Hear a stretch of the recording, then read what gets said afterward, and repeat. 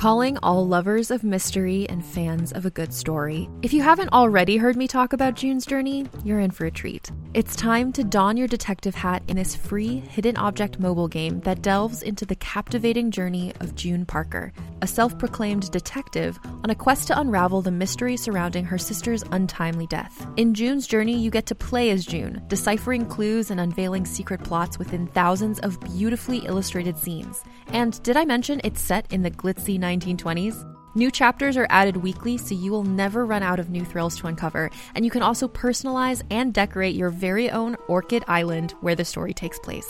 How sharp are your detective skills? Find out when you download June's Journey on your Android or iOS device, or play online via Facebook Games. Your detective journey awaits. Hey there, it's Rachel Ballinger, and I am thrilled to invite you to Rachel Uncensored, my podcast where I get real with my friends and celebrity guests, where we talk about all sorts of topics. From personal stories to hot-button issues, we cover it all. New episodes drop every Wednesday, so make sure you tune in on Apple Podcasts, Spotify, or wherever you listen to podcasts. Trust me, you won't want to miss out on the fun and candid conversations we have here on Rachel Uncensored.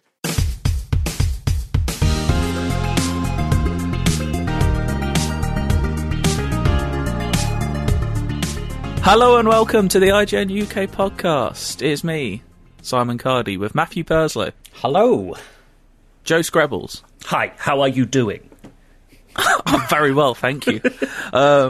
Gosh, busy today suddenly. Little peek behind the curtain, we're recording this about 20 minutes after the Uncharted trailer dropped. 28. 28 minutes. 28 minutes, sorry. Thank you. A real peek behind the curtain. Not even a peek, we're pulling it right off the rails. Yeah, that will take never mind. some reattaching. Sorry, what was that? I was just going to be grim. Vulgar. You're going to be vulgar. Vulgar. That's the term. It's a lot to talk about today. Not only we've had to add Uncharted to the mix because we can't not talk about that, can we? Because there's things to say. There was DC Fandom over the weekend. We'll catch up on a few things from that. A couple of games you might not have heard of that you might be interested because we enjoy them quite a bit, and if we enjoy them, there's always the chance you might enjoy them. And then we've got some film, TV, and I've also, for the first time it feels like in years, got an actual proper podcast drop. I got to speak to Denis Villeneuve, director of Dune, so we've got a nice little 15-minute chat with him. We'll probably do that before the Endless Search, I reckon, so no spoilers in it either, so if you're looking forward to the film, it won't spoil it at all. What we're saying, lovely. It's going to be a really fucking long one. Settle in. Strap in, boys. We're going to be here I for hope ages. you're stuck in traffic because, we had a 100-minute one the other day. Will this approach it? Who knows? I'm going to... A tantalising yes from me. Why don't we just get on with it? The Uncharted trailer dropped. What do we think? Because I think we're all on the same page of this. I don't think it looks terrible. I don't think it looks by any means good. Yeah. But it's just I was willing to give them the benefit of the doubt on the casting, but from that trailer, I just can't do it. It's they're not far them. too young. It's not them. That is not. Mark Wahlberg and Tom Holland are not Sully and Drake, are they? They're just not. It's weird when you think, we're in the world of the MCU, and, DC have done this pretty well, where they've got comic book characters that have only ever lived as images on a page, and they found perfect people for those roles. And yet, they've got more to work with this time, because they've got actual kind of, for lack of a better term, living, breathing CGI characters that they can use as kind of reference. They've just found people that don't embody those personalities at all.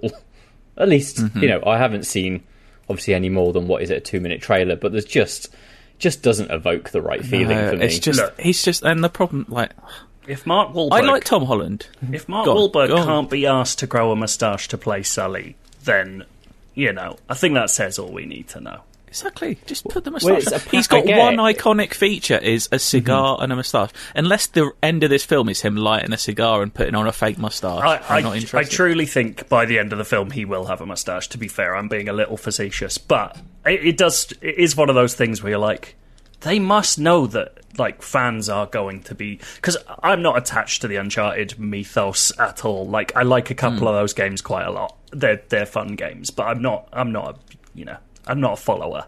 But even I am a bit like, I mean, fucking, like, does it have to be?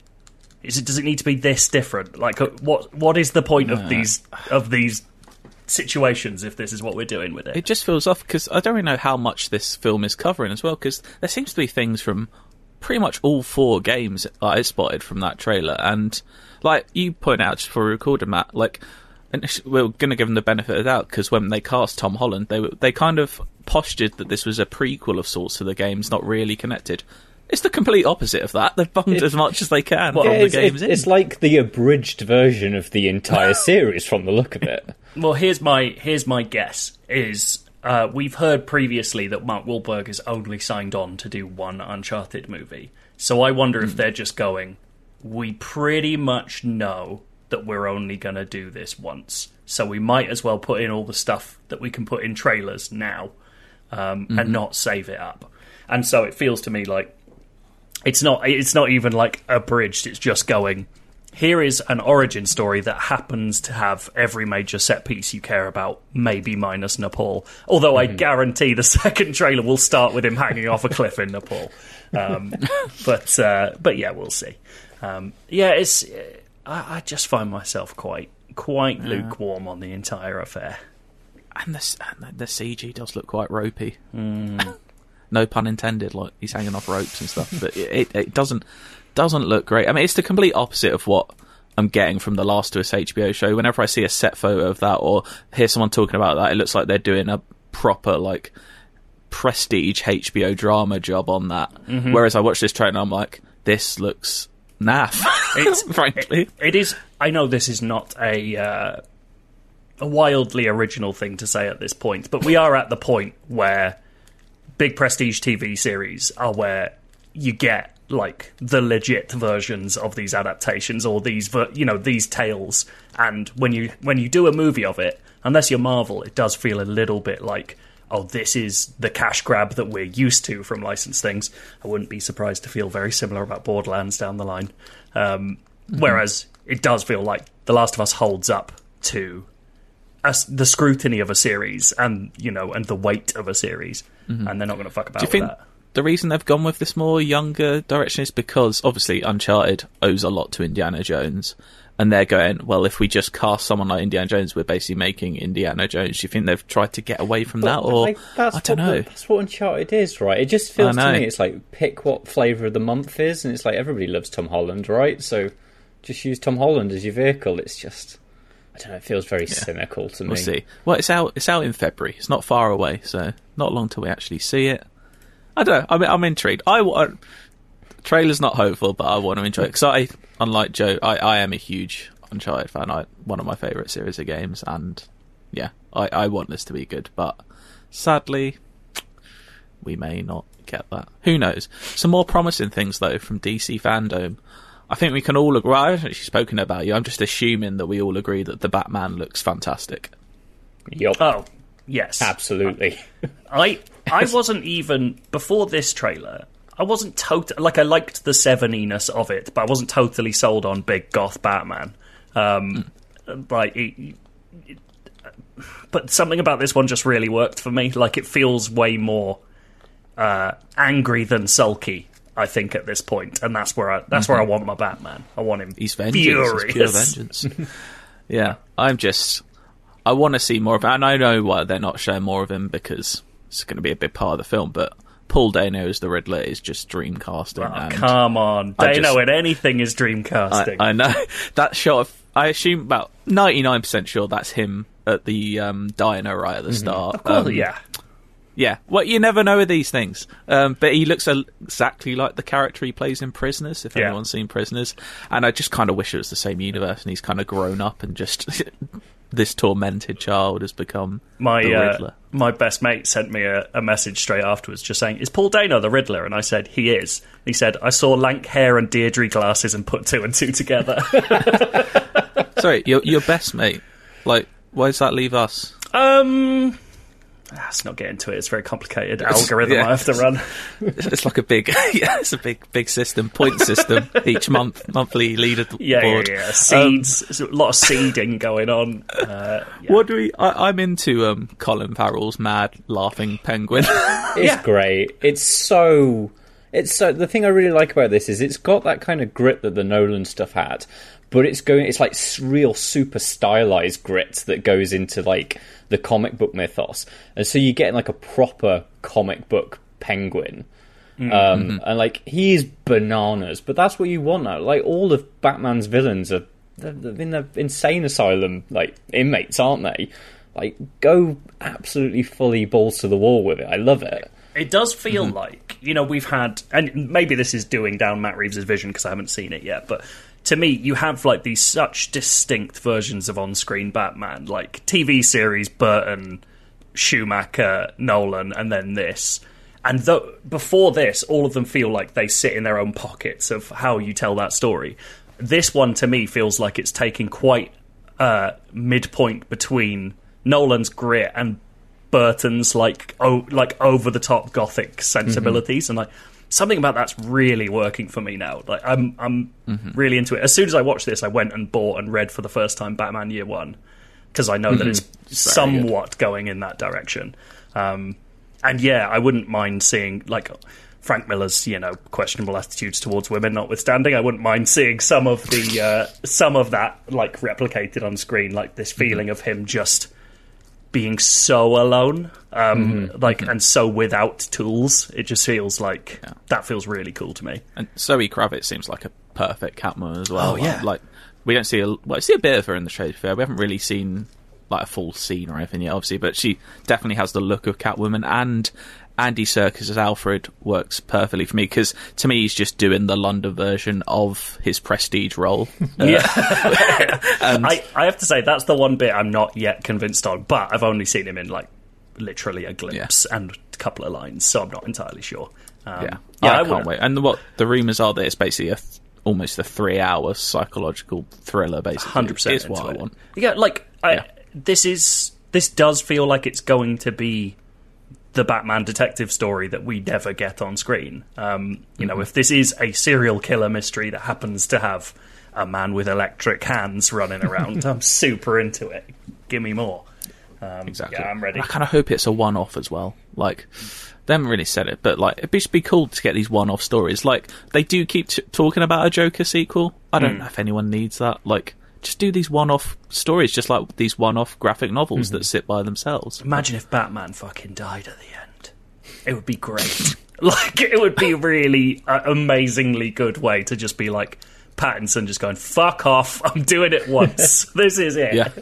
I'd take it. It's one of those that, like, I know I haven't seen the film yet, but everything about that trailer is what I want from a Batman film. And I sort of don't like the idea that we might have to let that go immediately. Yeah. Even if it's like, I would really like them to perhaps like have an element that brings like Nightwing into it, and you can have a Nightwing like that stays within that Gotham and has that tone. Or if Zoe Kravitz's Catwoman is like a breakout, you could see that. Like, there is that Nightwing film that's been in gestation for like 5 years at this point, and they've said this isn't our priority. Like, you could totally, if Batman did really well, you could totally see them being like, okay, here's fucking dark Dick Grayson. I'd be well into that.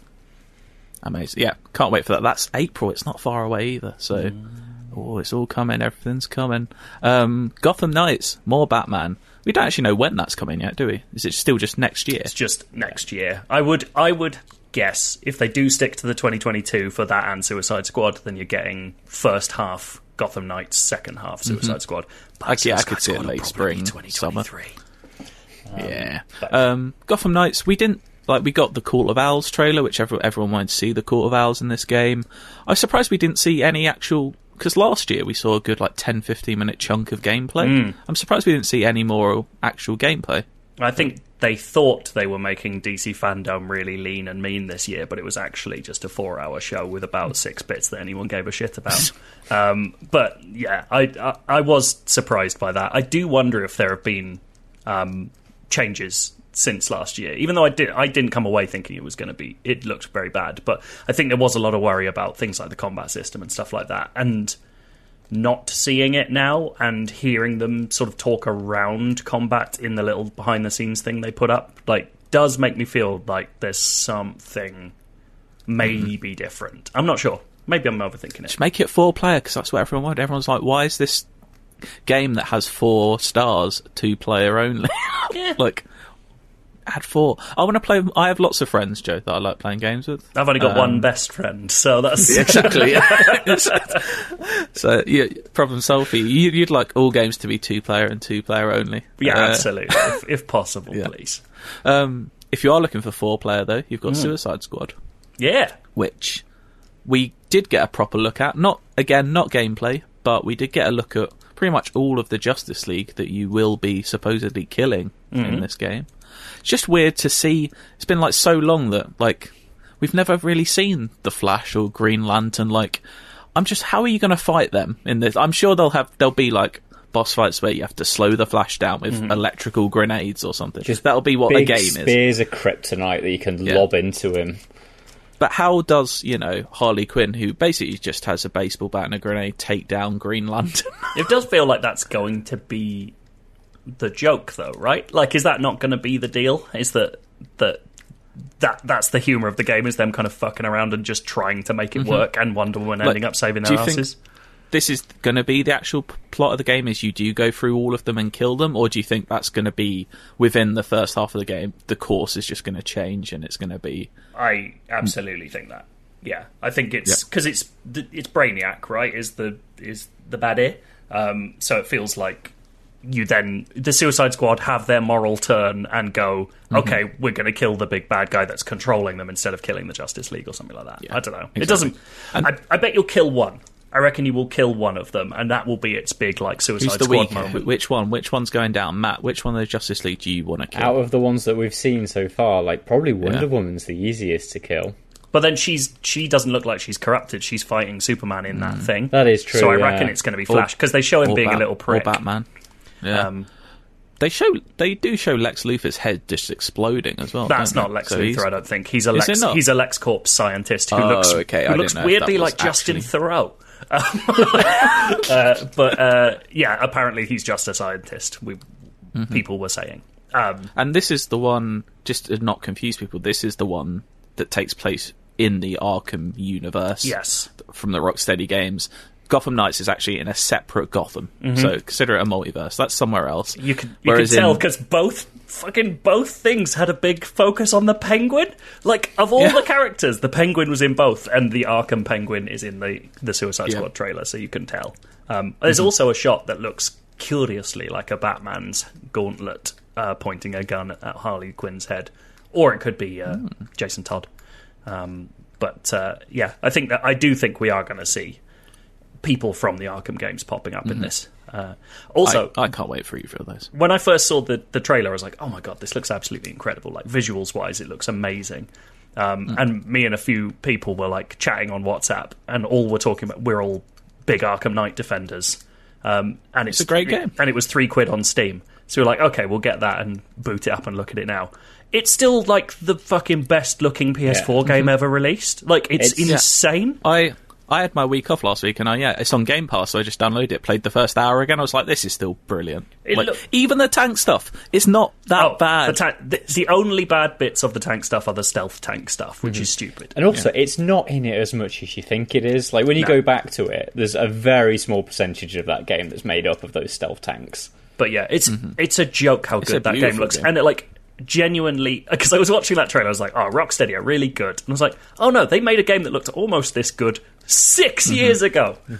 Also worth pointing out, because I didn't realise, they released all 3 Arkham games within 6 years, and it's taken them longer to get to the release of this game after Arkham Knight, which is, the work ethic on that studio back in the day was absurd.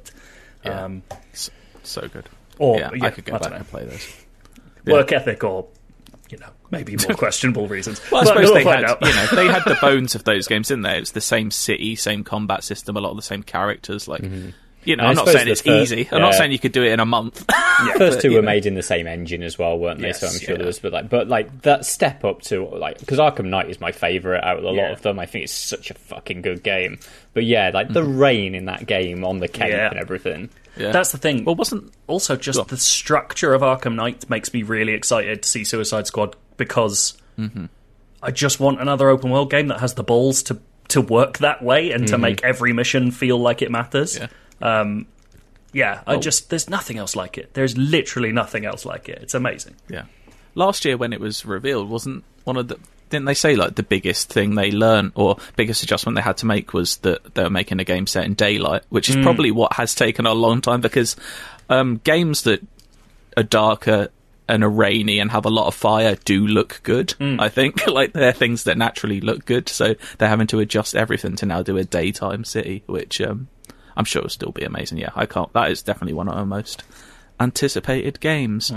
We've got a few more things from DC Fandom that I'm not personally as excited about, but I know others maybe. That we saw a look at the Flash movie, which a lot of people excited about seeing Michael Keaton's Batman potentially. Is that him? It is him, but you know, no one says it is him. They basically show his Batmobile as well. I really like Michael Keaton's Batman. I don't have that nostalgic sort of ties to him that some people have. Like, so a lot of people really excited that he's in this film. I think he's a very good Batman, don't get me wrong, but I think it definitely is outweighed by how much I really just don't like Ezra Miller. So, like, I'm just not excited for this film, and it has been pointed out, like, is this and the next Spider-Man film the same plot? Like, are they doing a very similar film here? I suppose some of this is like inspired by Flashpoint, right? Which is and you know, Spider-Man has its basis in its own comics, but I suppose there's a certain amount of crossover there. I don't know. I quite like Muschietti as a director. Like, I was less fond of the second part of it, but I think the first part of it is very, very good. And so, like, I hope that he does a good job. And we've got, you know, there's some nice... There'll be Supergirl in it as well. Like, I'm hoping that he does some fun stuff there. Like, yeah, I'm on board, I think. Like, I will bite on the Keaton stuff. Yeah, and we've also got Black Adam with The Rock playing Black Adam. He was born to play him, apparently. That's what he said. Was he? Literally, like, he was... Apparently well, so. At birth, they were like, they should have called him Black Adam then. That should have been his name. Think it through. I don't... I don't know a lot about Black Adam, actually. Should I be excited about this? It's not. I mean, like, Black Adam isn't something I'm most familiar with Black Adam through the Injustice games. I will say that.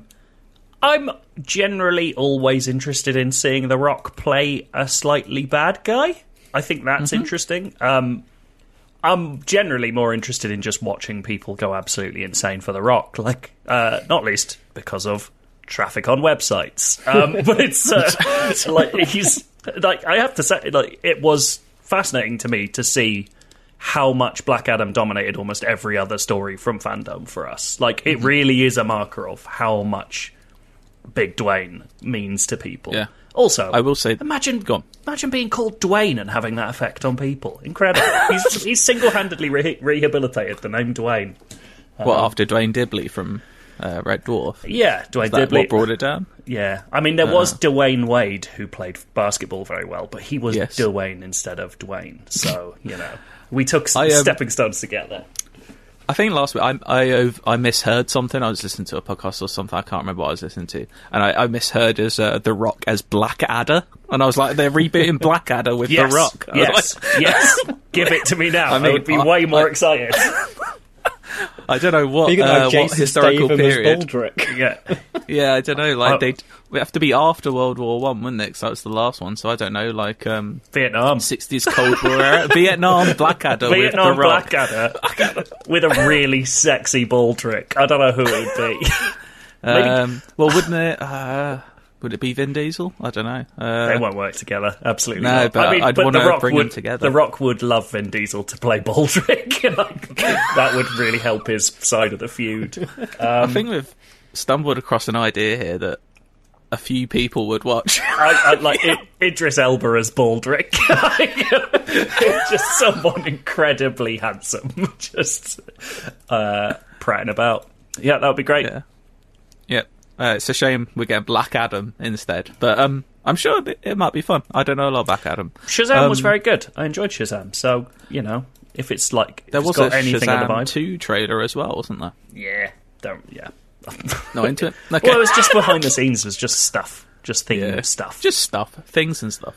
One more thing you want to talk about, Joe, was the Caped Crusader. Yeah. It's like... So I'm not a big Batman the Animated Series guy, but I know people are super into it. But just the pitch of this thing sounds really good. It's an animated series that's trying to be like a proper 40s set noir that does the stuff that they weren't allowed to do on Batman the Animated Series. So like adult themes and actual, very dark Batman stuff.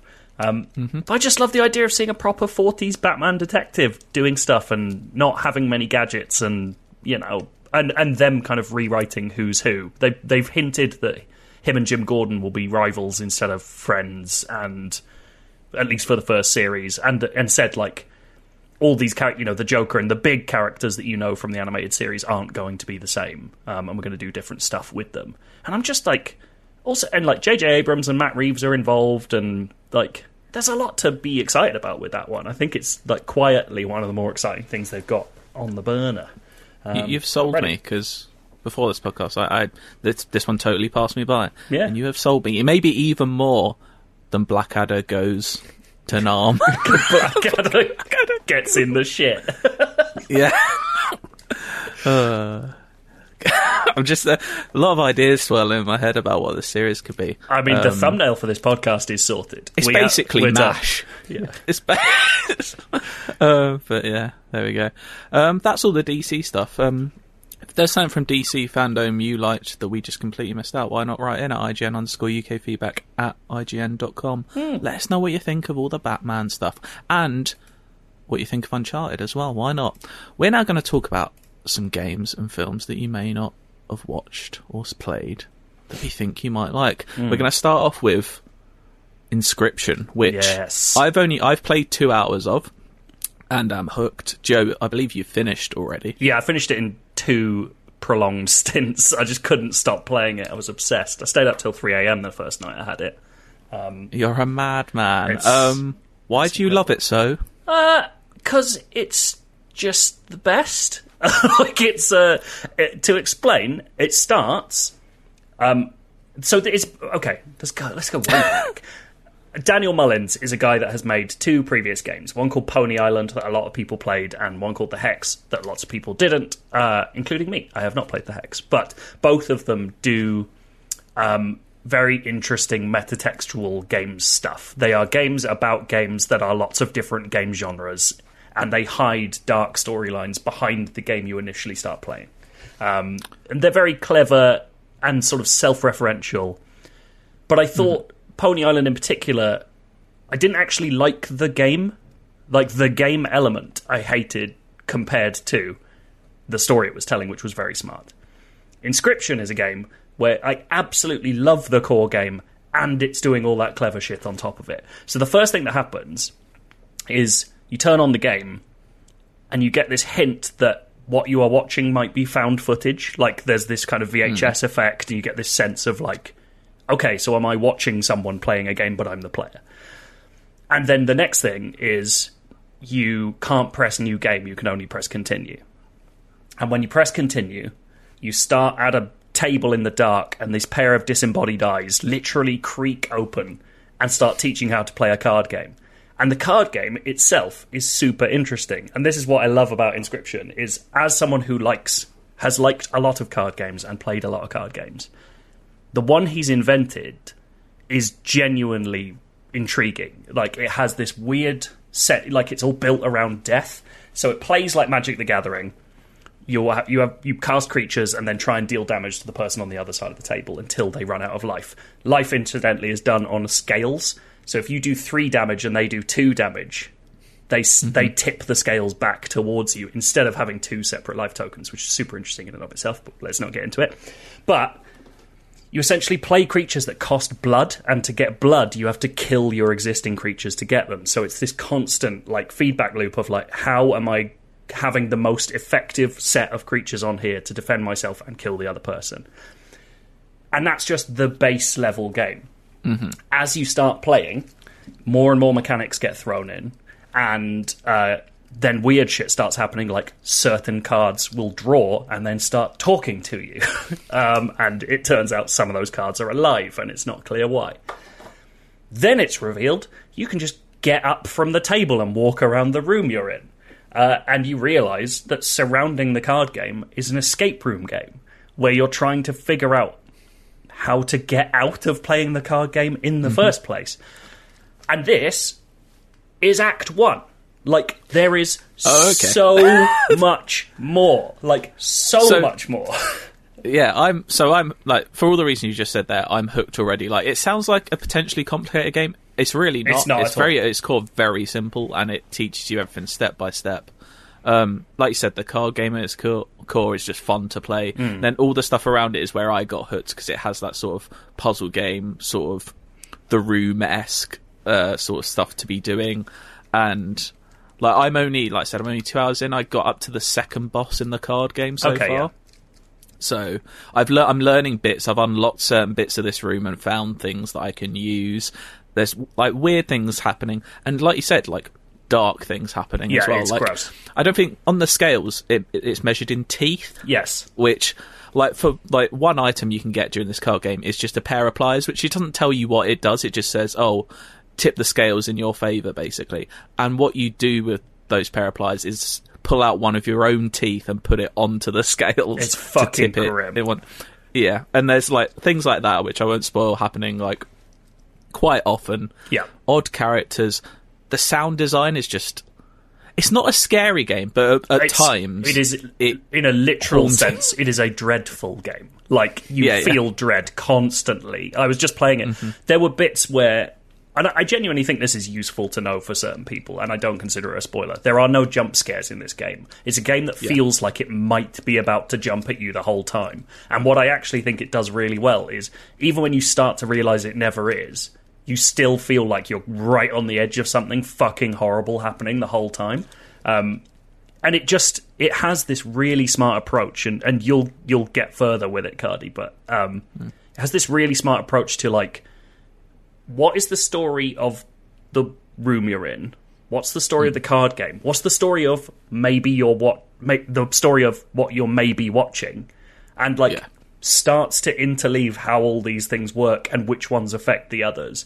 And it's just fucking fascinating. And like, I can't go any further towards explaining anything else because it is the meaning of the game. But fuck me, it's like, I'm still in the afterglow of it, but it feels very much like Game of the Year for me at the moment. I just love it. I absolutely love it. It is quite absorbing, and like, I'm at the point now where I think anyway that I know what I've got to do. Basically, I'm at the point where I've got everything I need. I just need to defeat the card game part of it, or the part of the card game I'm at the point. Yeah.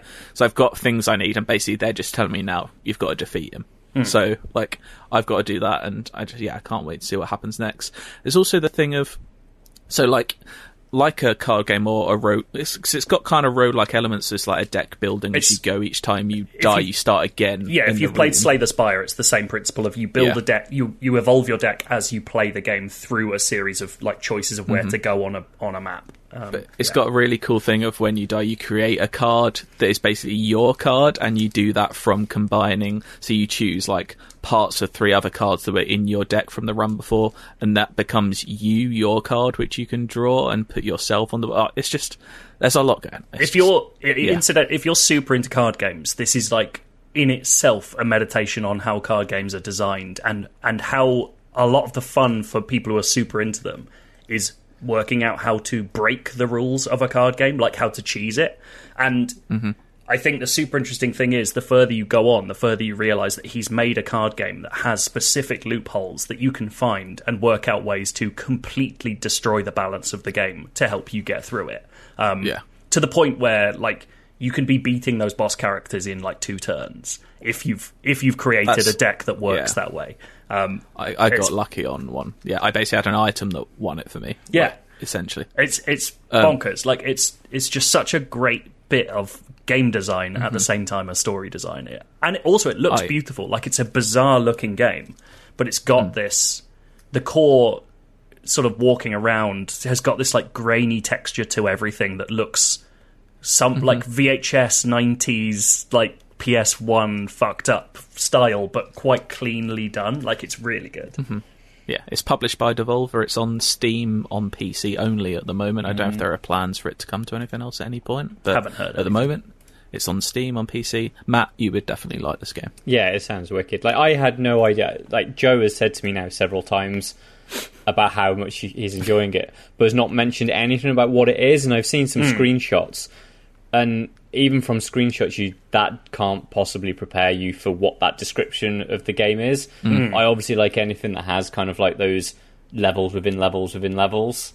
Like that sounds like I'm almost seeing like the Venn diagrams of how one element affects the next one. Yeah, like that's definitely going on the list. It's one of those things that I think you could like quite easily assume he's made as like 3 separate things. And put them together, but then you realise the elegance with which they're put together means he must have had this as a complete vision from the start. Part of that kind of reminds me of like how House Abandon is built within in Stories Untold, how that's kind of a game within this kind of environment, and the environment outside the game is affecting how you feel about the internal game. And I like that kind of that sounds like a good sort of jam.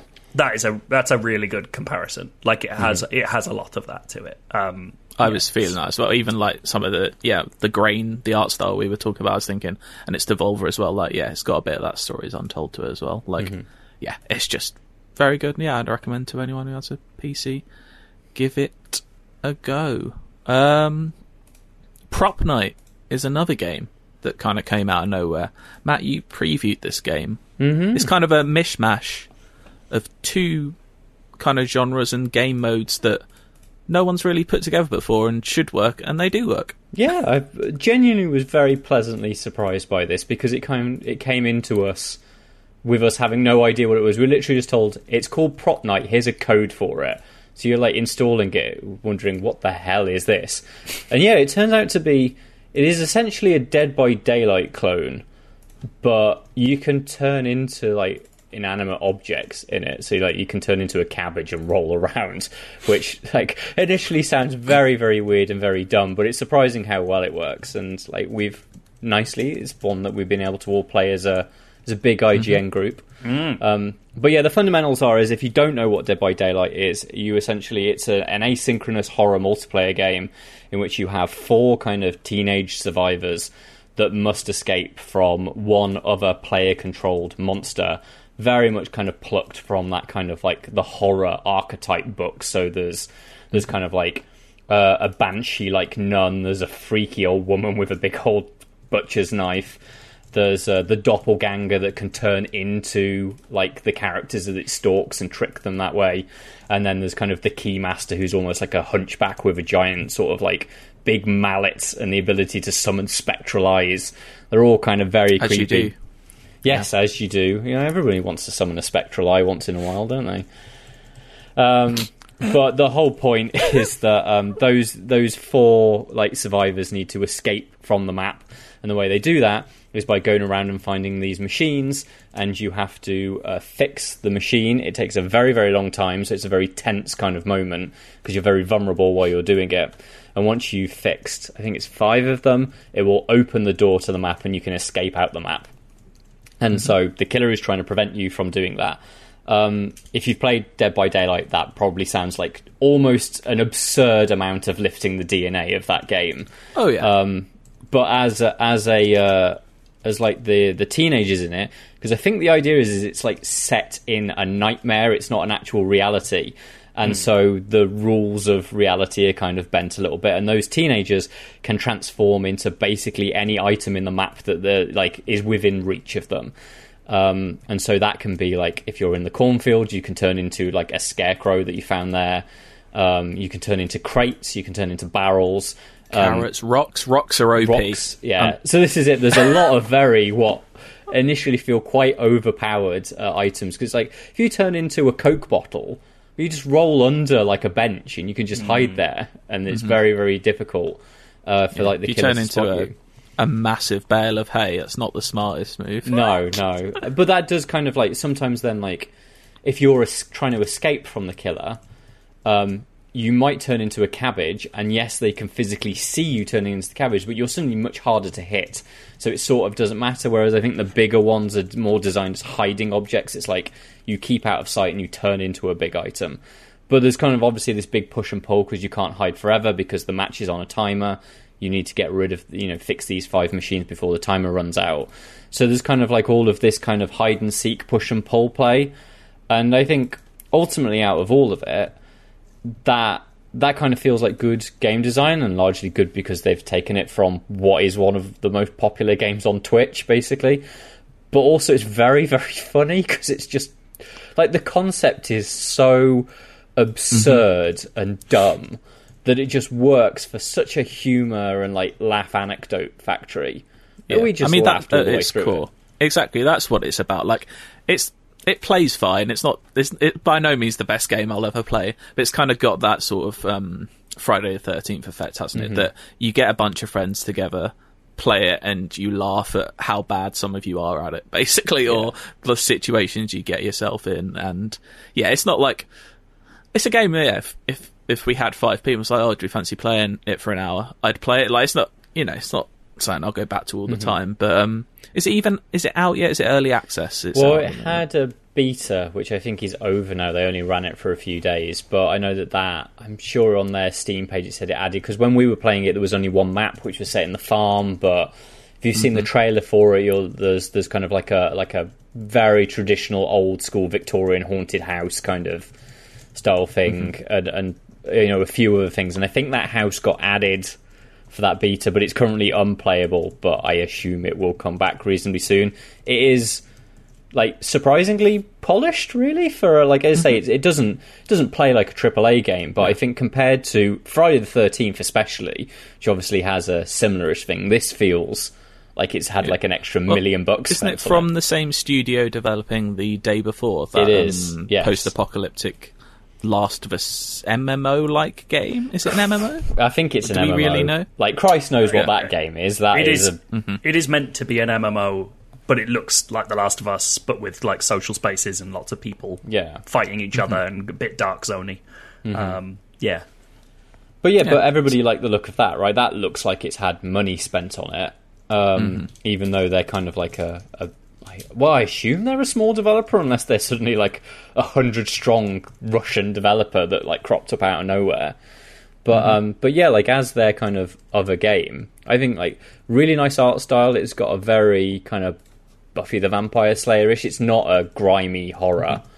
I mean, one of the characters is literally just Billie Eilish. So there's a Billie Eilish. Literally, she looks exactly like Billie Eilish. Like to the point that Epic could use that character model if they really wanted to, if they were doing a concert. There's like one of the dudes is basically wearing like Marty McFly's Back to the Future 2 get up. There's someone that looks like, I saw someone in the comments on one of our articles about it saying like he vaguely looks like he could just be Soldier Boy. So like I find that quite appealing. Like I really like the monster designs, and I think kind of like I think it needs a bit of work. Like it doesn't feel like it's fully balanced at the moment. I do think like it's much easier as the survivors to succeed because of the way those props work.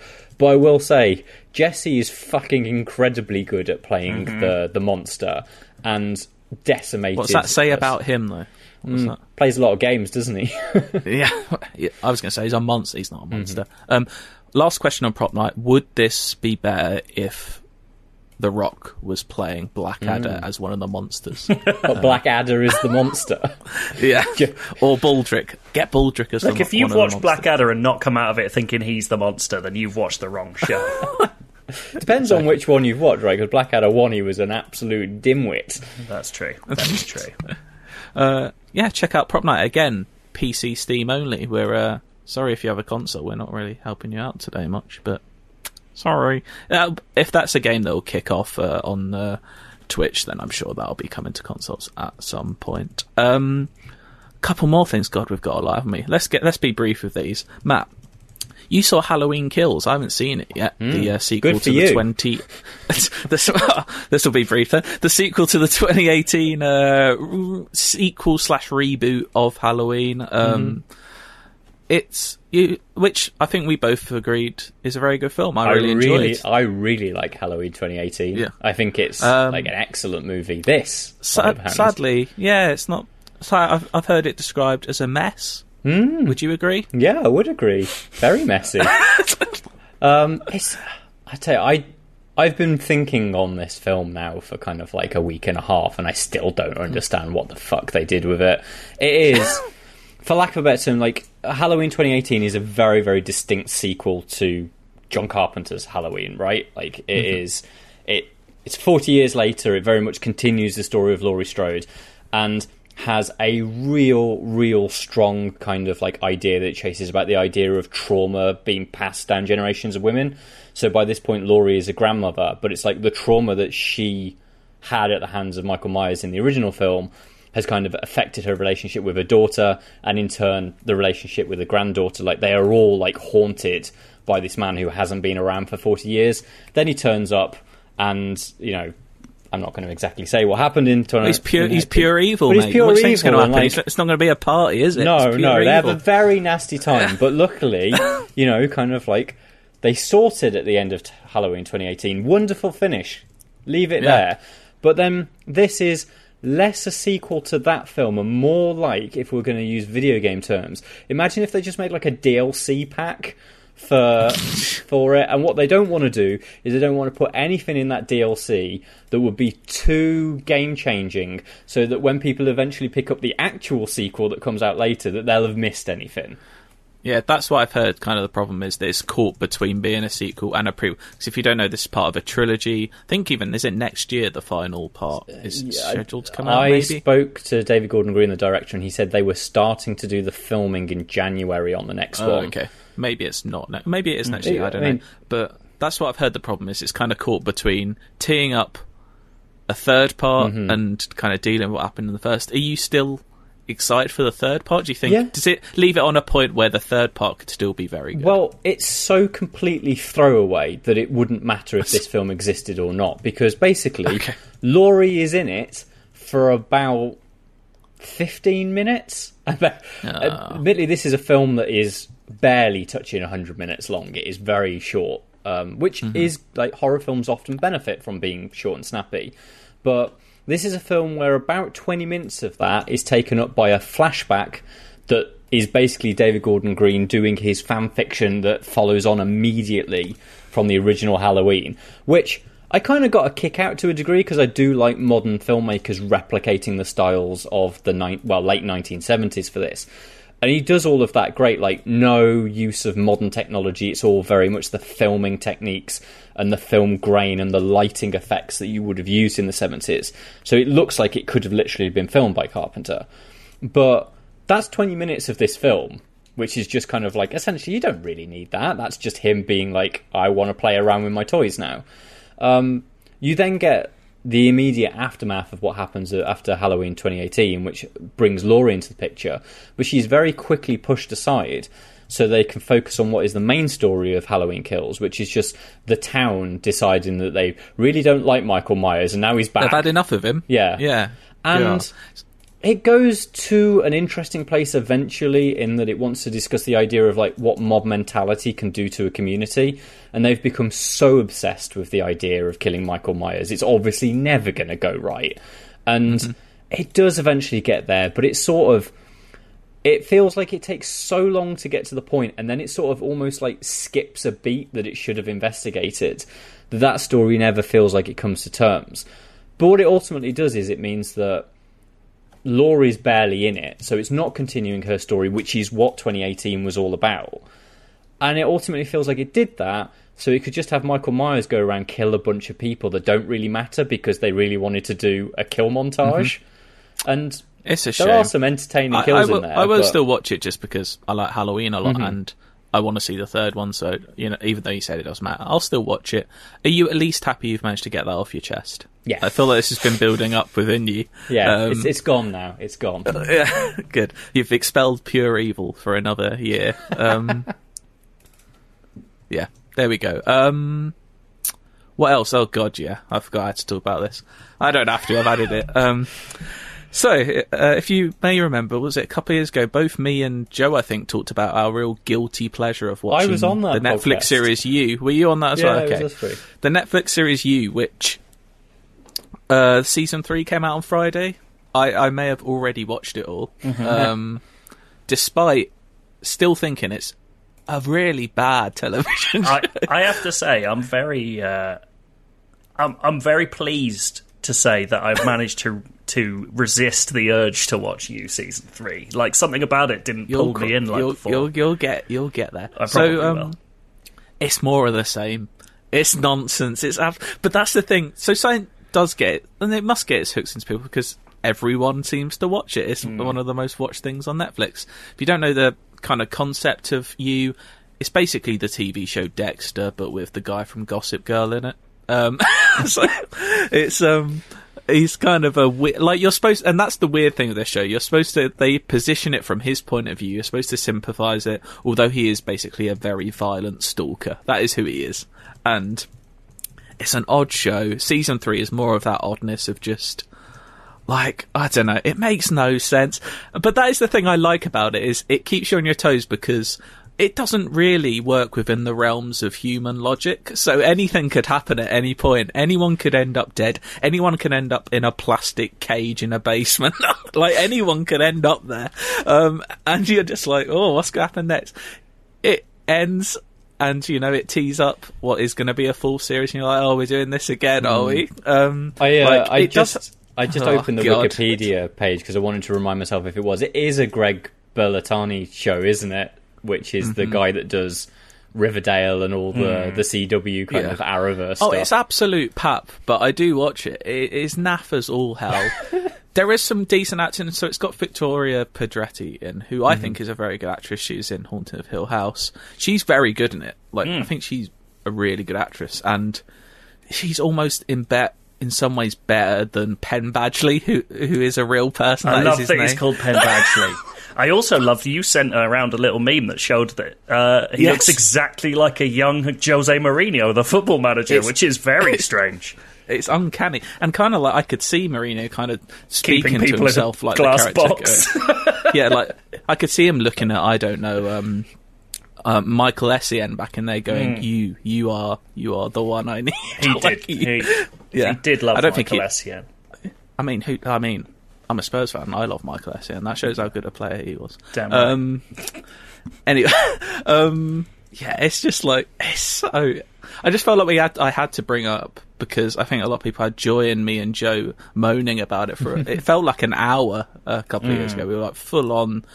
But I've had no one speak about it this year, so I just thought I'd get it out and say, God, it's nonsense. But part of me really loves it, so I'm like, this is mad. I just love how mad it is. They don't care. And it's in the, like, 90% of the characters you just absolutely hate. This third season is set in kind of a suburb, like, town outside of San Francisco, so it's got all that, like, sort of, like, valley people, like, really obsessed with all the health stuff, like, really just obnoxious individuals. And that's the kind of thing it does, is although the lead character is just a sociopathic stalker of people and a murderer, the people he kills are equally obnoxious. So you're like, do you know what, I don't care if they're gone.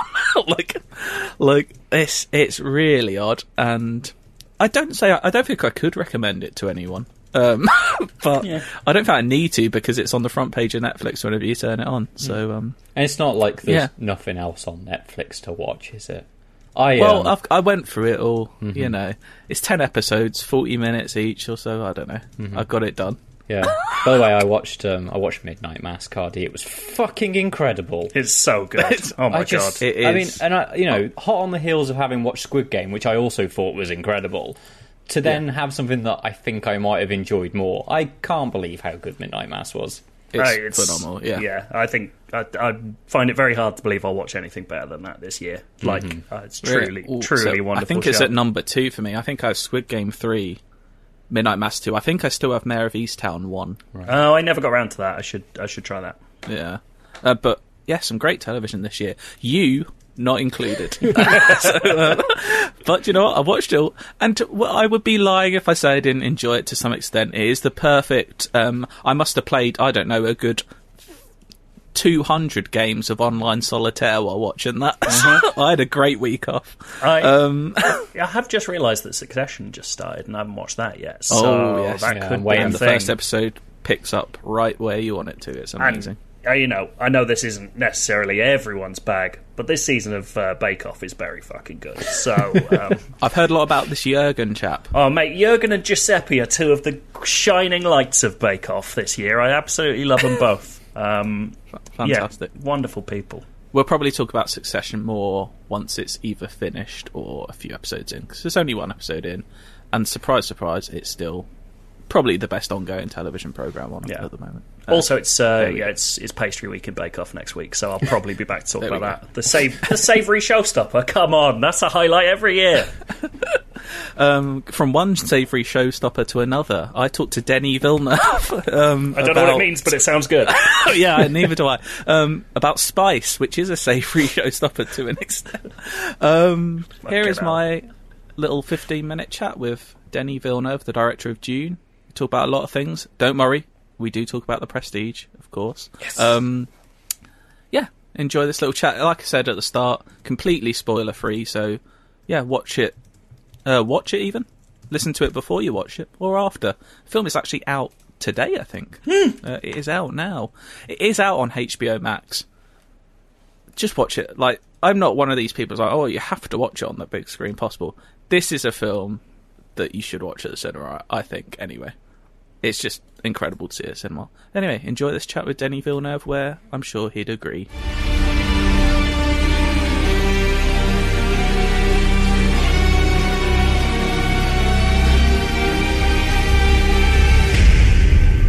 Hi, Denny. Hello, Simon. How are you? I'm very well, thank you. To begin with, we always ask the same couple of quick-fire questions to our guests, so I'm sorry if these are hard to answer, because a lot of people struggle to answer them. And one of them is a question I hate being asked myself, which is, do you have a favourite film?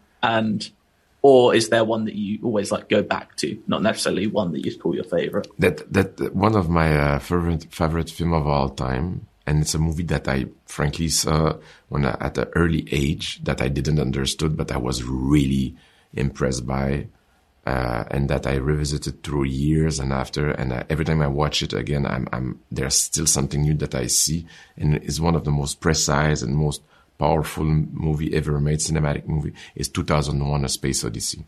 Still today, I would say, it's like if I had to pick one, it would be definitely that one. I watched that recently.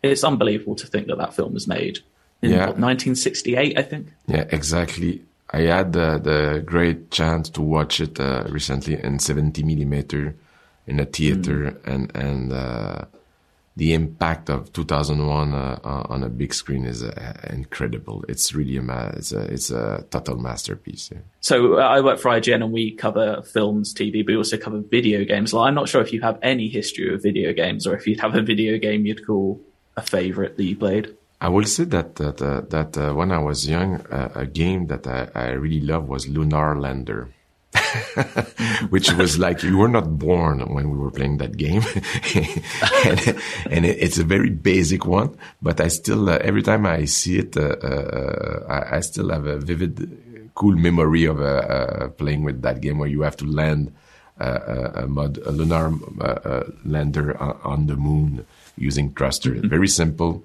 very tricky, very simple, but very fun. You're kind of doing that for real now. You've brought that to life. And are we going to have a lunar lander film from you? Is one thing. I thought I would be very surprised. And just two more quick fire ones. Have you got a favorite TV show, or maybe one at the moment that you're watching? I will say that a TV show that really impressed me in the past was In Treatment. That TV show where it's a while ago, where you follow the therapeutic process of several characters and their relationship with the therapist, psychotherapist. I thought that was really brilliant TV. And a fourth one, this may seem just a bit out of nowhere. Have you seen, and what do you think of Christopher Nolan's The Prestige? I've seen this movie a while ago, and I remember enjoying it. I think it's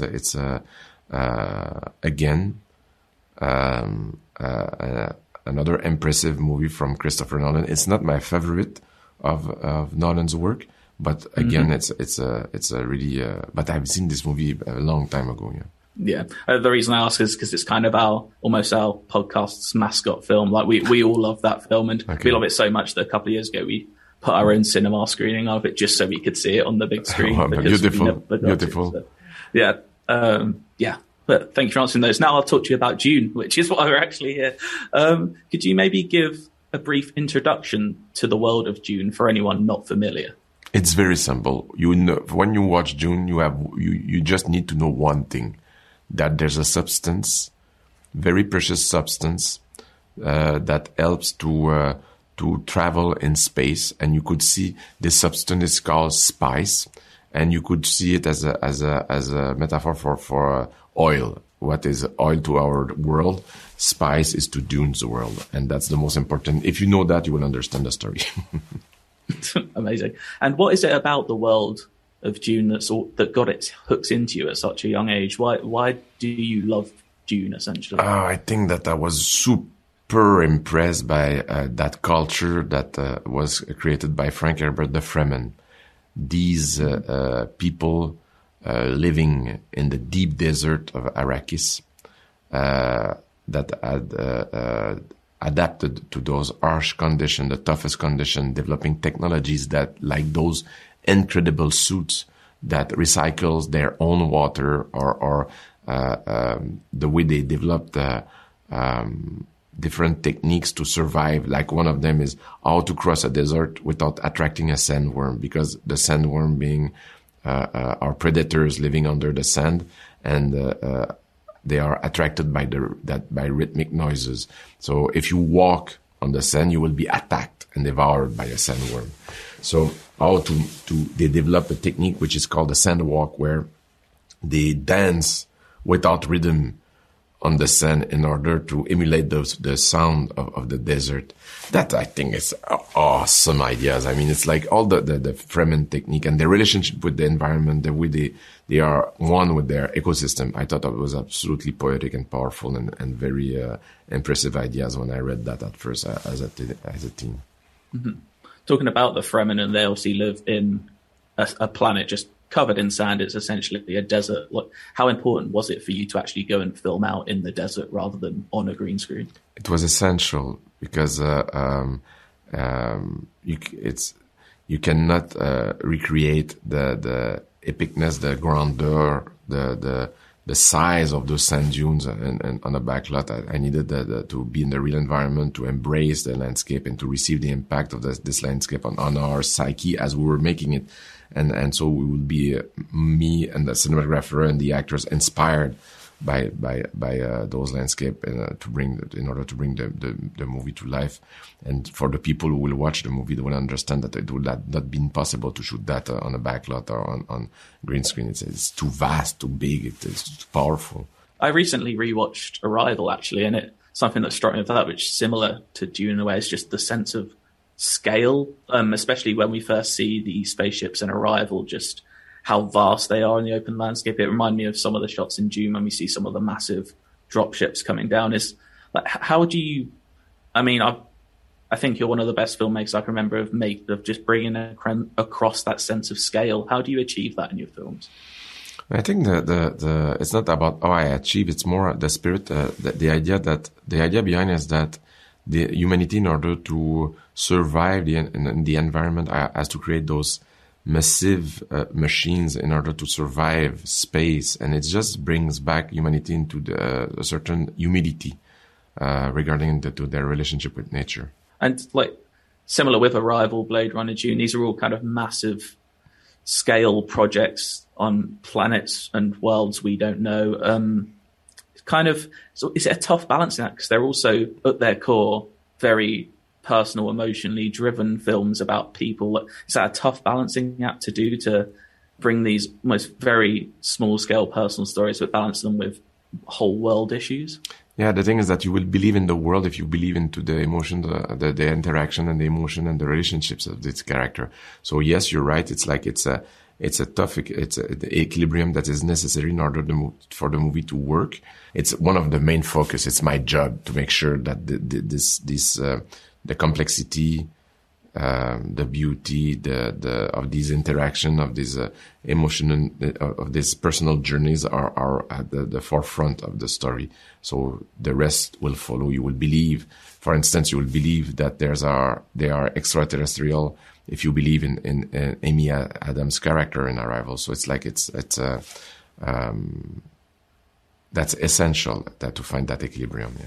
I think I saw this in the cinema, which I think you'd probably agree, to me, is the only way to see this film. I was just kind of blown away, basically. I think it's the loudest screening I've maybe ever been to. It's just like a wall of noise, which in a good way, I enjoyed it. And one thing that stood out to me was Hans Zimmer's score, which kind of doesn't really, to me, sound like any of his other scores. It's kind of, there's no real rhythm to it. It's kind of, there's like a cacophony of chanting, like bagpipes, a lot of noise. Like, what was it like hearing that for the first time? Are you like, that is what Dune sounds like in my head? It was a long process. It's not something that came out spontaneously. Hans was obsessed with the idea of designing new sounds, sounds that will come out from another world. He was obsessed with the idea of to approach rhythm in a different way. He wanted to get out of his comfort zone. He wanted, in a way, to Hans is a master. He had to compose many scores, but I think that for him, he wanted the Dune score to be unique. And it was like very important for him that this score will have a strong identity and will be very different than what he had done before. And it was very moving for me to see this master trying to reinvent himself. And it was so inspiring to watch him putting himself in out of his comfort zone. I think one of the strengths of the movie is definitely Hans' score, that brings a beautiful spirituality, a feeling of an alien world, and also give hints about the characters' motivations. I think it's really I'm deeply in love with the score. Me too. It's not sort of, at times it's not a relaxing score. I've tried writing to it and there's just too much noise for me to concentrate. It's intense. It's a score that you're absolutely right. The score is pretty intense. And it's a score that it's deeply embedded in the DNA of the movie. And I'm wondering how the score can be absorbed outside of the movie, but it's a really powerful score. Yeah. Mm-hmm. Maybe a sports stadium, a team comes out to the bagpipes or something. I don't know. If I own a sports team, I'd play part of this score, just so you know. Another thing that struck me was just, especially with the Harkonnen, like how frightening some of that imagery was, and especially early on, not necessarily with the Harkonnen, but the hand in the box scene, which is obviously an iconic scene from Dune. Just how scary some of that imagery was. I wasn't expecting it to be that dark. I enjoyed it, and I was just wondering what were the inspirations like. Some of that seems quite gothic, some of that imagery, and some of the costume design especially. Frankly, all these ideas came from the book. I mean, in the book, there's like you feel when you read the book that it's like a strange. There's a period quality to the way the culture are described.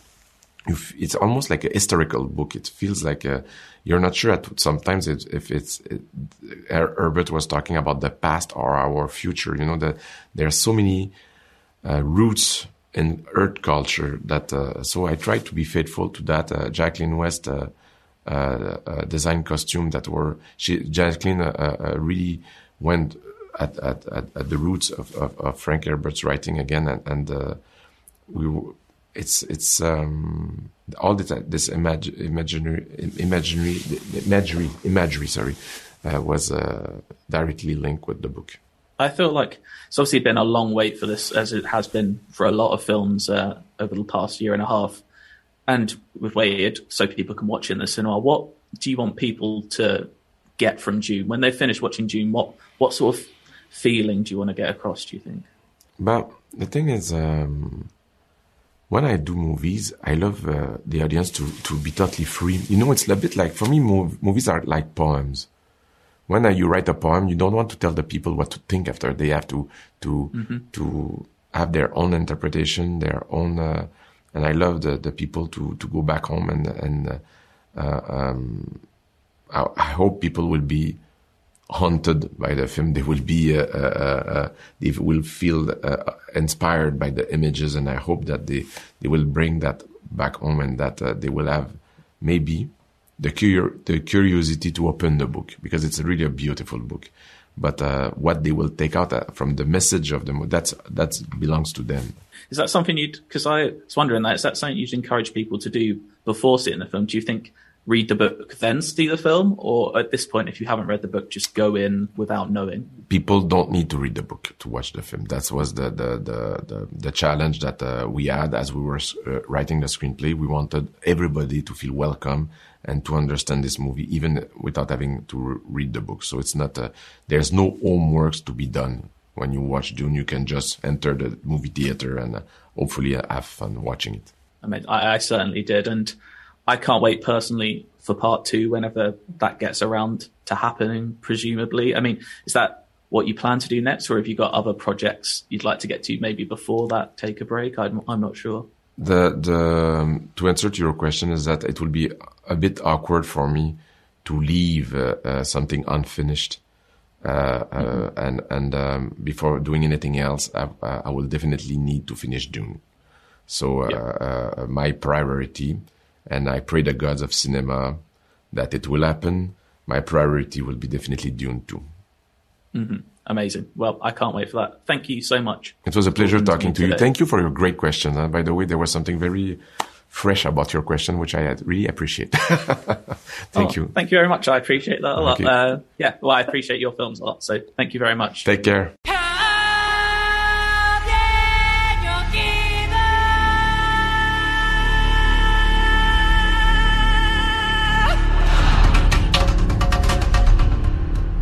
And there we have it. Denis Villeneuve, a lovely and very interesting man with a very, very bassy voice and very French-Canadian voice as well. Well, and also the incorrect opinion about The Prestige. He's really let me down. First... He said he liked it. Yeah, but not his favourite Nolan film. Bugger off. Yeah, but it's not my favourite Nolan either. Yeah, but we've already established that you're a Philistine and a rube. A goon, even. Yeah, I'm pretty upset about that, to be honest. First, I didn't think Dune was all that, and now he's saying this shit about The Prestige. Come on. What's fucking point? Well, he's not coming. I'm not going to be able to chat to him again now after he listens to that, am I? I thought he's a great chat. I've chatted to him too. He's a lovely boy. I think he's very nice. I think he thinks very deeply about his sci-fi worlds in a way that I love. And he makes incredible films. Should we do an Endless Search? Yeah. Inside, it's a UK IGN crew. Yeah, on the ones and twos. We got the games gonna play for you. Inside, I got a question for you. Hold tight the DJ, we coming through. Yeah, on the ones and twos. We got the games gonna play for you. Inside, I got a question for you.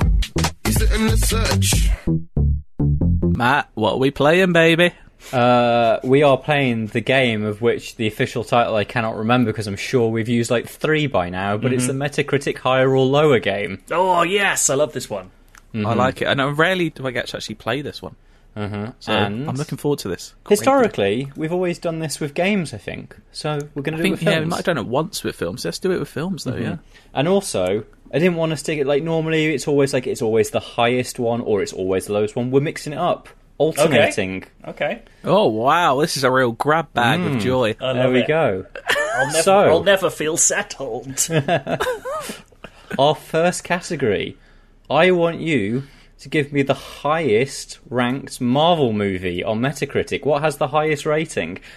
When I say Marvel movie, it can literally be any film that's based on a Marvel property. You don't have to stay within the MCU. Okay. Cool. Who's going first? Okay.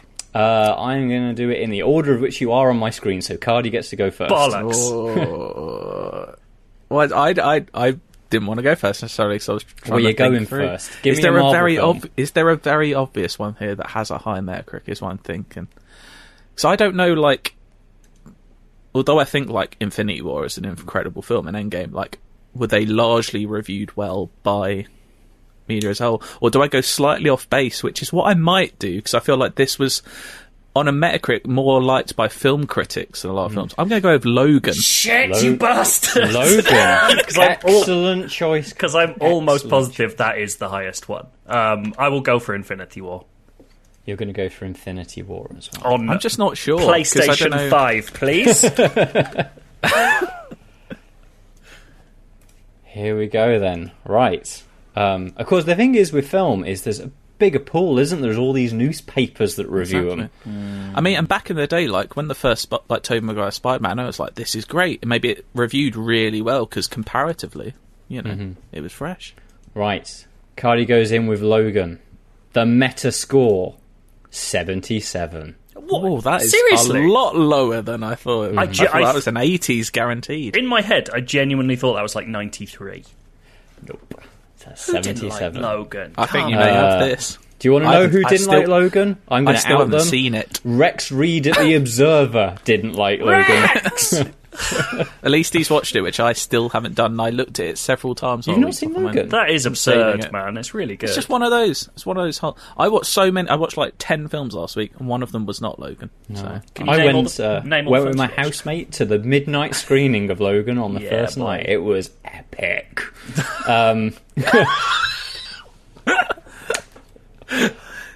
Avengers enjoyed Infinity War. Yeah. Metascore, 68. Oh my good lord. that is. How was that? Cardi. I bet that was fucking Rex Reed and all. Who didn't like... Well, there is only one negative review of Infinity War was it? from the 68? Globe and Mail, John Semley. Even by Marvel's own standards of serviceable mediocrity, Infinity War fails. Grow up, Fails. John. Or grow down, whichever you How is prefer. that a 68? That's surprising. Yeah, but how I is mean, it only got one negative review and it's ended up on 68? a lot of middlings. Did he give it middling. minus 30? There's a lot, so there's 14 mixed reviews and 39 positives, but obviously positive can go down to 60, 7. right? Like 61, I think, is the... Boo. Boo. There we go. Boo. I did not expect to win that with a 77. It was exciting. Here we are. Right. Yeah. Okay. Let's flip it round. I want the Yeah. lowest ranked on Metacritic of a film based on a DC comic. Oh, that's a Again, large selection of those, isn't there? Not just the DCEU. You can go beyond the DCEU. Okay. Joe. Yeah. Oh, which one was first and which one was second? Shit. Don't know what you're... Am I allowed to can I ask which way round 2 films came? Just because I can't remember which one it is. Batman and Robin or Batman Forever? Which was the second one? Batman Forever is the... I don't know which one. Batman Forever is the Val Jim Kilmer. Carrey one. Right? Batman and Robin's the Arnold Schwarzenegger one. Yeah. I think I mean Batman and Robin. I'm going to go Right. Batman and Robin. So I'm not going for either of those. I'm going to go for Catwoman.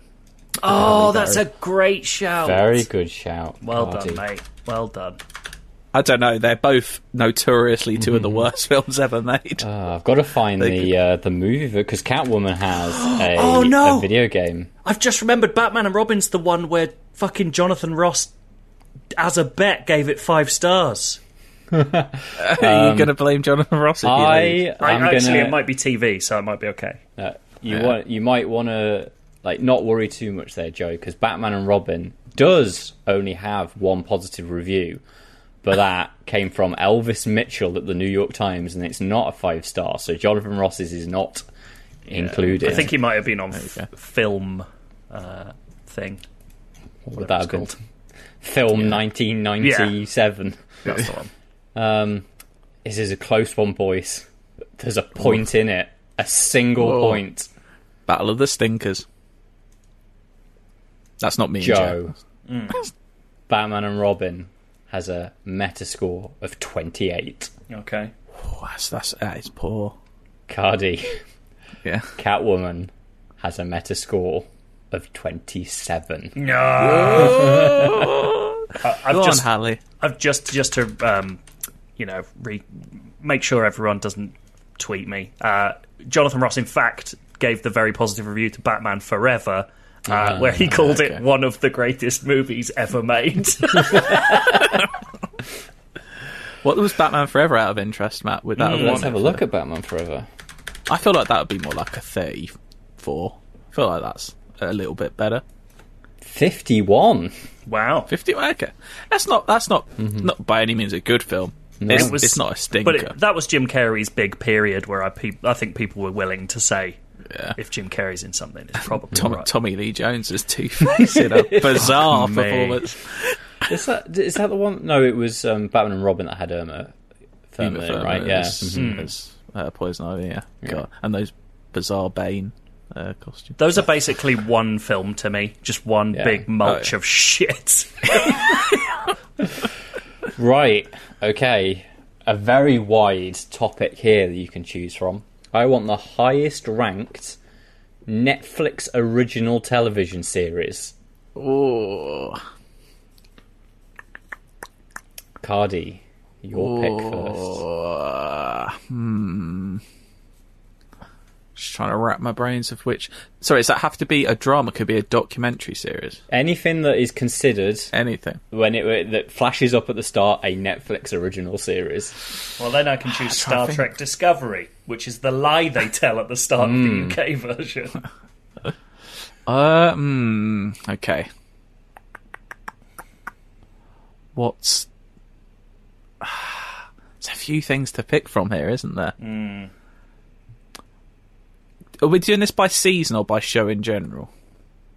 Sorry, I'm sorry to be... That's a good point, because I might not be able to. I'm just going to use something that we've... Look up Jessica Jones, because neither of us is going to say Jessica Jones. You didn't know that. I did. They just have it as a single thing, which I'm guessing they pull from season 1. Okay. Okay. There's a few things. Like, I'd hate that I have to go first here. Right. Joe, I'm going to go for the original. I'm going to go with House of Cards. Because I think it reviewed very well. But I would have gone for season 1 if I had tried, because it did trail off a little bit. Okay, yeah, I'm hoping for a similar season 1 vibe. Oh, actually, I'm going to go Wild Wild Country. Oh, hello. Which strikes me as the kind of thing that wouldn't get reviewed everywhere and would get reviewed by people who liked it. But maybe I'm wrong. Right. Cardi, House of Cards, has a Metascore of 73. Joe, Wild Wild Country has a Metascore of 79. Yes! He's gone full bag one. He's gone full bag one. They said it couldn't be done again, and he's done it. Right. I forgot about full bag I'd forgotten about that show. I don't know if we ever mentioned full bag one on this podcast before, but I know we said it to each other. It's just a gif of a load of people from Wild Wild Country going mad that we sent around every now and then. It was good. Going full bag one. Yeah. Right, okay.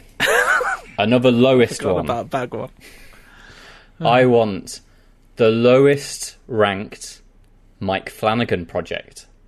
Lowest. So that can be a TV or a film. God, I literally just rewatched the video we made about all his movies. say The Haunting of Hill House. Joe. Okay. Say that one. Yeah. Joe, you're up first. Oh, piss off, would you? I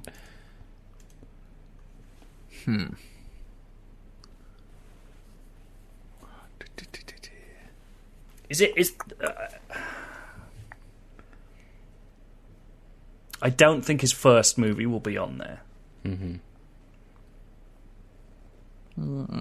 They've all had quite good reactions. Is his fairy tale-y one called Before I Sleep? Is that what it was called? For you. No, that's not it, is it? I should be able to remember the fucking movie title, shouldn't I? That's key to the game. Oh, because he made Doctor... Yeah. No, I'm not... I'll switch, because I'll get one where I actually know the title. Oculus. Yeah. I'll just go for Oculus. You're going to go for Oculus. It's going to be mine. Joe is Oculus. I still think... you reminded me, do I go Doctor Sleep? Because it was mixed, the reviews. Or do I go Gerald's game, which I liked, but I don't know if it was very well reviewed. I was going to go Oculus. It's before I wake. I'm not going to go in case you want it. Nah. I'm torn between... Do you know what? I'm going to... I'm going to go with Doctor Sleep. Going to go with Doctor Sleep. I think that's quite a good shout. Let's have a look.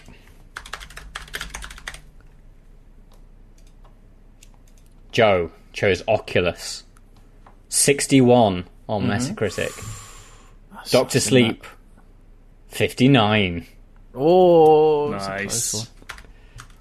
It looks apparently like... the director's cut of Doctor Sleep is rather good. So maybe I'll watch that. Right. I'm afraid Cardi has technically won. That's fine. We do have one round left if you'd like to partake. Game a lot. Let's do it. The highest ranked TV show adapted from a movie. Ooh. It's a very common thing these days. People adapting movies into long form TV. And I can't think of any of them. There is literally one. This is inspired by what I won't say what it is, but there is a horror one on at the moment based on a 1980s horror film, I think. Can they be spin-offs?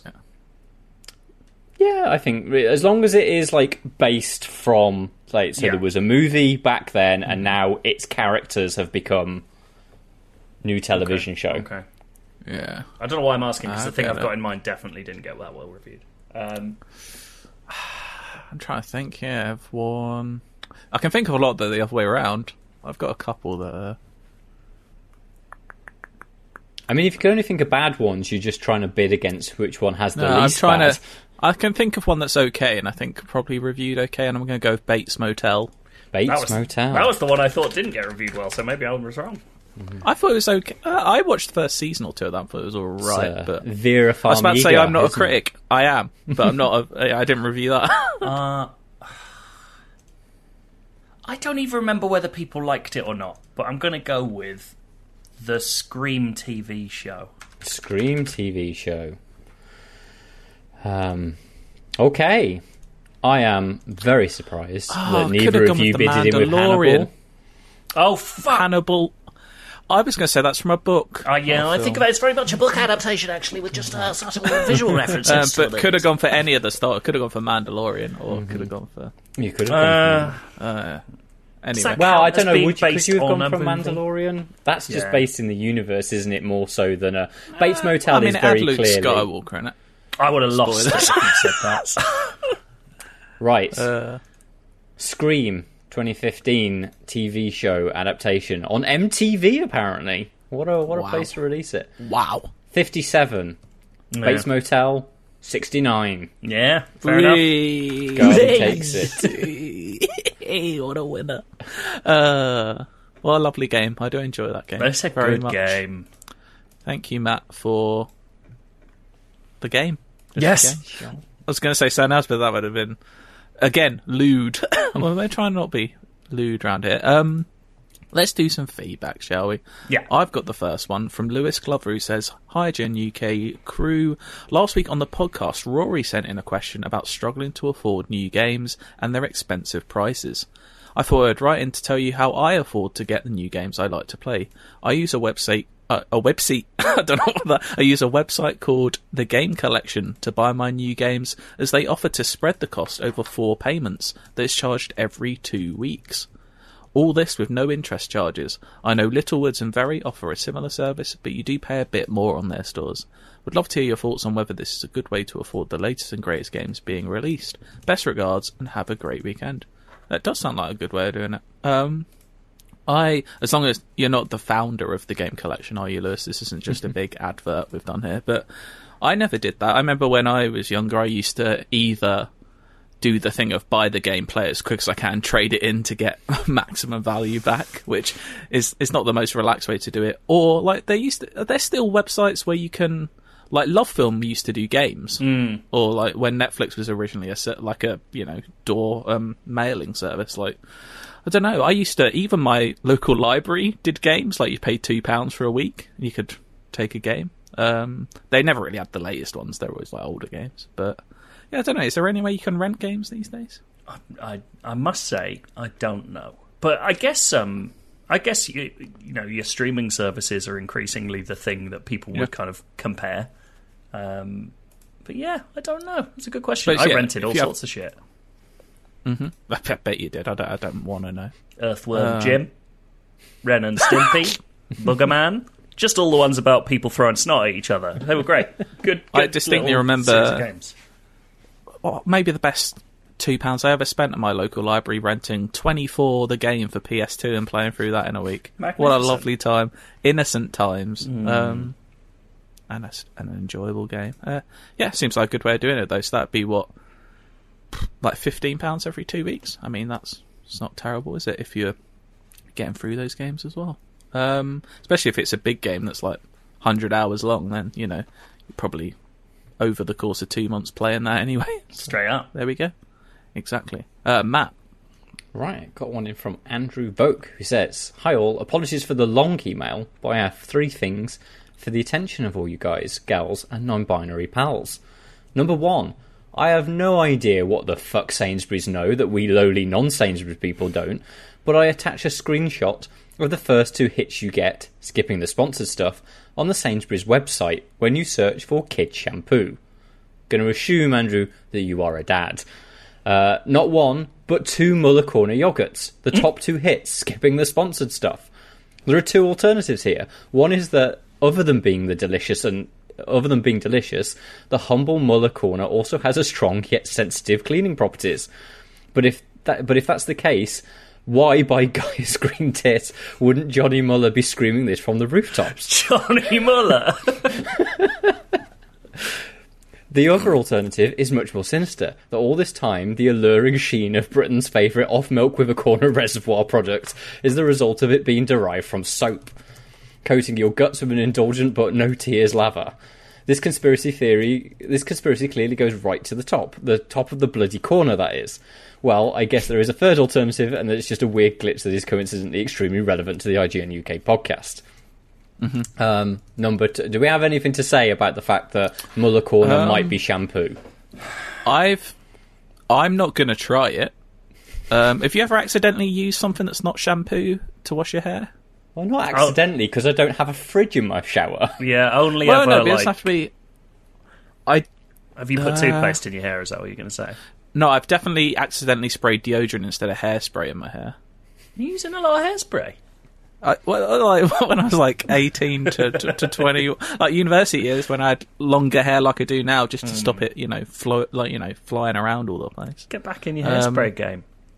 I've got something now. It's just I have no cause to use it. Is it Ultra Freeze? Is it the superpowered stuff? I think it might have been Stronghold. Okay. Yeah, I can't remember, but yeah, I definitely put deodorant in my hair, which didn't really do anything, but it's just like my hair smelled of deodorant. Yeah, it's pretty fun anecdote. Bit wet. I could use hairspray on my armpits, and yeah. Oh, what a fun time I had. Matt, you glad you asked us to stop halfway through the email to talk about this? Absolutely. Right, back to Andrew then, eh? But yeah, don't put yogurts in your hair. Yeah. Number 2 point. A couple of episodes back, you talked about the condition aphantasia. And I wanted to bring you and the listeners attention to Laura Kate Dale's fantastic YouTube series called Accessibility. It actually has an episode all about this condition. There is a link. We obviously cannot send you a link because this is audio, so I guess search for Accessibility on YouTube, and how it relates to video games. Her stuff is well worth a look if you're interested in the unique challenges certain disabled, neurodivergent and marginalised people face when playing video games. I knew about that series. I didn't know about the episode on aphantasia, so I'm very excited to go and have a look. Really that sounds really interesting. Thought about how that might affect you, because it's such a visual medium that you don't think about the idea that you might need imagination to to use it, but there must be some very interesting elements there. Number 3, related to the previous point, the disability charity Scope is running the Power Up and Play charity event from the 1st to the 10th of November. There's going to be lots of charity gaming live streams, and the website gives you quite a bit of guidance if you want to get involved yourself in raising some money through playing video games. I will probably be fundraising in some capacity. I am currently being assessed for ADHD and autism, and my wife is Scope's head of finance, so I probably should. Yeah. And it would be great to see other duck hunters. Yeah, there we go. It would be great to see other duck hunters donating or fundraising too. My love to you all, and respect to the sea. From Andrew. I'm okay if the ad is for the Charity. Scope. It's probably quite good. Yeah. Andrew, when you do start fundraising, send us the link for that, and we will popularise it by the medium of Twitter. But yeah, that's very good. I'm up for that. Maybe we could have a... Do you think there's like a professional eating for yogurts? Like they have the hot dogs. Do you think they're Muller Can you corners? imagine How many overeating Muller corners? yogurt? How much yogurt can you eat in 10 minutes? Imagine the curdled, cornflake-filled sick you'd have after a bunch of corners. No, thank you. I think you have to do one of every flavour. What did we have? Was there like 18 to 20 or something currently in circulation? Like, yeah. How quickly can you get through all of them? Would you just bung them all in a bucket, or would you have them one by one? Like when when you're a kid and you put all the paints in one thing and it comes out brown.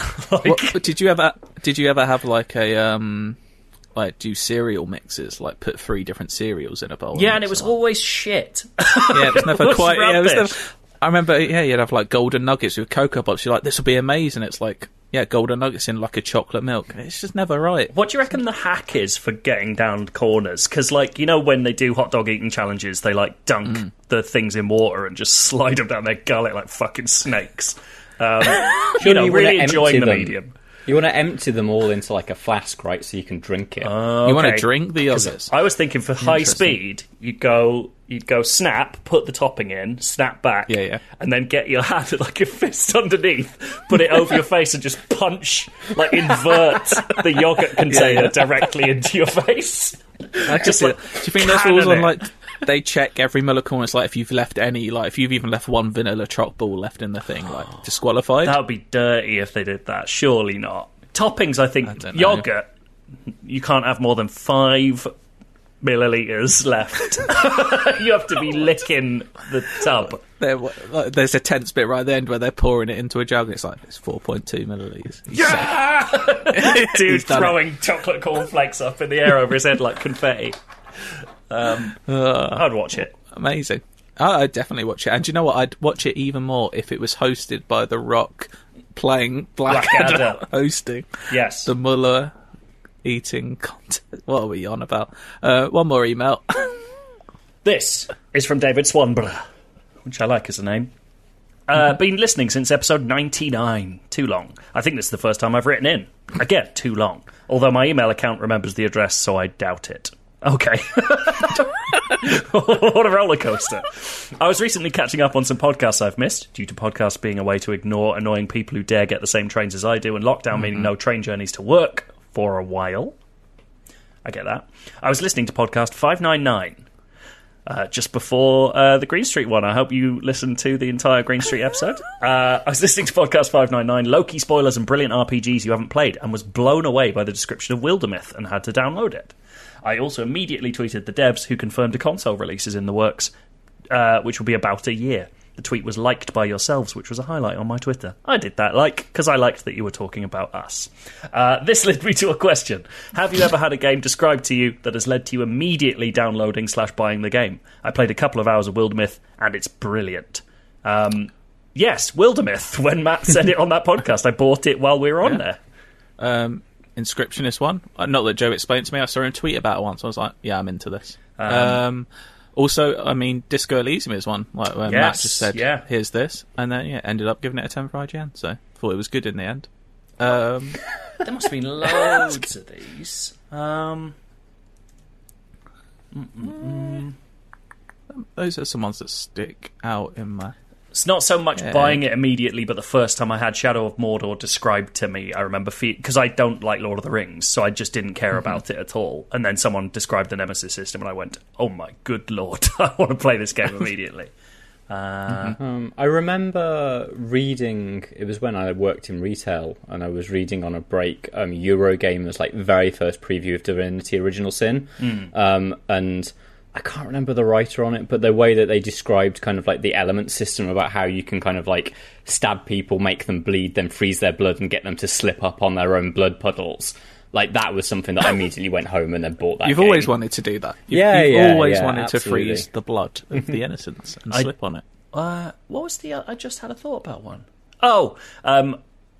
The first time this is way back in the day, I was reading some unofficial PlayStation magazine in Sainsbury's while I waited for my mum, and someone described the taser in Siphon Filter as being able to turn goons' guts into soup, and I immediately wanted to play that game. So there you go. That's beautiful. For example, maybe you can write into IGN_UK feedback at IGN.com if you've ever had that of someone just like one line about a game and you were sold, potentially. Maybe we've done that today with Inscription. Maybe people have gone, I need to play that. I hope so, because you should. I agree. Can I just add, David finishes by doing a thing I quite like for a first-time writer if indeed he is one. Just giving us a roundup of all the important details as regards the podcast. So, good. Fave crisps, Walker's Max Paprika. I love those. They're really good. Fave yogurt, Asda's extra special lemon curd, which I've never had before. No. He has not been possessed or nearly drowned. That's sad. Good. For us, not for you. And I didn't know what an onsen was until this podcast, and I'm still unsure why people go, as they just see places for horror stories. If you read this out, thank you. Regardless, thank you for the hours of not hearing strangers and confusing them as I laugh randomly for what seems to be no reason. Respect the sea and protect the whales. Yes. David Swanborough, although he usually goes by Munchie. I like Munchie. I like that a lot, Munchie. Cheers, Munchie. I wish I'd read that right at the start. Sorry. I feel like the onsen is maybe where we need to have our next live podcast. We need to find an onsen and have it there, because all of us have to get in the electric one. It feels like a place you could both get possessed and nearly drown. It kind of really does bring everything together. Or just sit in an onsen, have a Muller corner. That'd be alright, wouldn't it? Exactly. Oh, we did say this would be a long one. And it's gonna. I'm gonna break it to you. It's gonna be another 100 minutes, almost bang on. What music do we have at the end? We've got Blackadder, the Blackadder theme tune. it's got to be the Blackadder. But theme from tune, which season? Which series? Blackadder? 2, I think. The second one. Okay, we're gonna go. Blackadder. Big lyrics in the second one. Yeah, big lyrics, huge stuff. I'd love to see the Rock's rendition of it's those Blackadder BLs coming at you on the IGN UK podcast. Big lyrics, big laughs. See you later. There we go. Did we have Blackadder in there? You just on a sign off. I was going to carry on. Did we actually have him in the sitcom Smash? I don't know. Did we have Blackadder at any point? I don't think Blackadder came up. No. Well, when The Rock plays him, perfect. Yeah, I mean, he goes from like a little shitboy character to an absolute tank. So that's good. Exactly. Maybe he morphs between the two. Could do. And he throws Baldrick at people. Exactly. Oh, God, what a game this is never going to be. Okay, let's go, because it's been a long one. Okay. Goodbye, everybody. See ya. Bye. Some clash or tweet he had his beard. From now he always shall be single. To fall in love with boys is weird, especially boys without a dingle. Blackadder, his taste is rather odd. Blackadder, a randy little sod. Lord Flashheart, I wish you were the star. Lord Flashheart, you're sexier by far.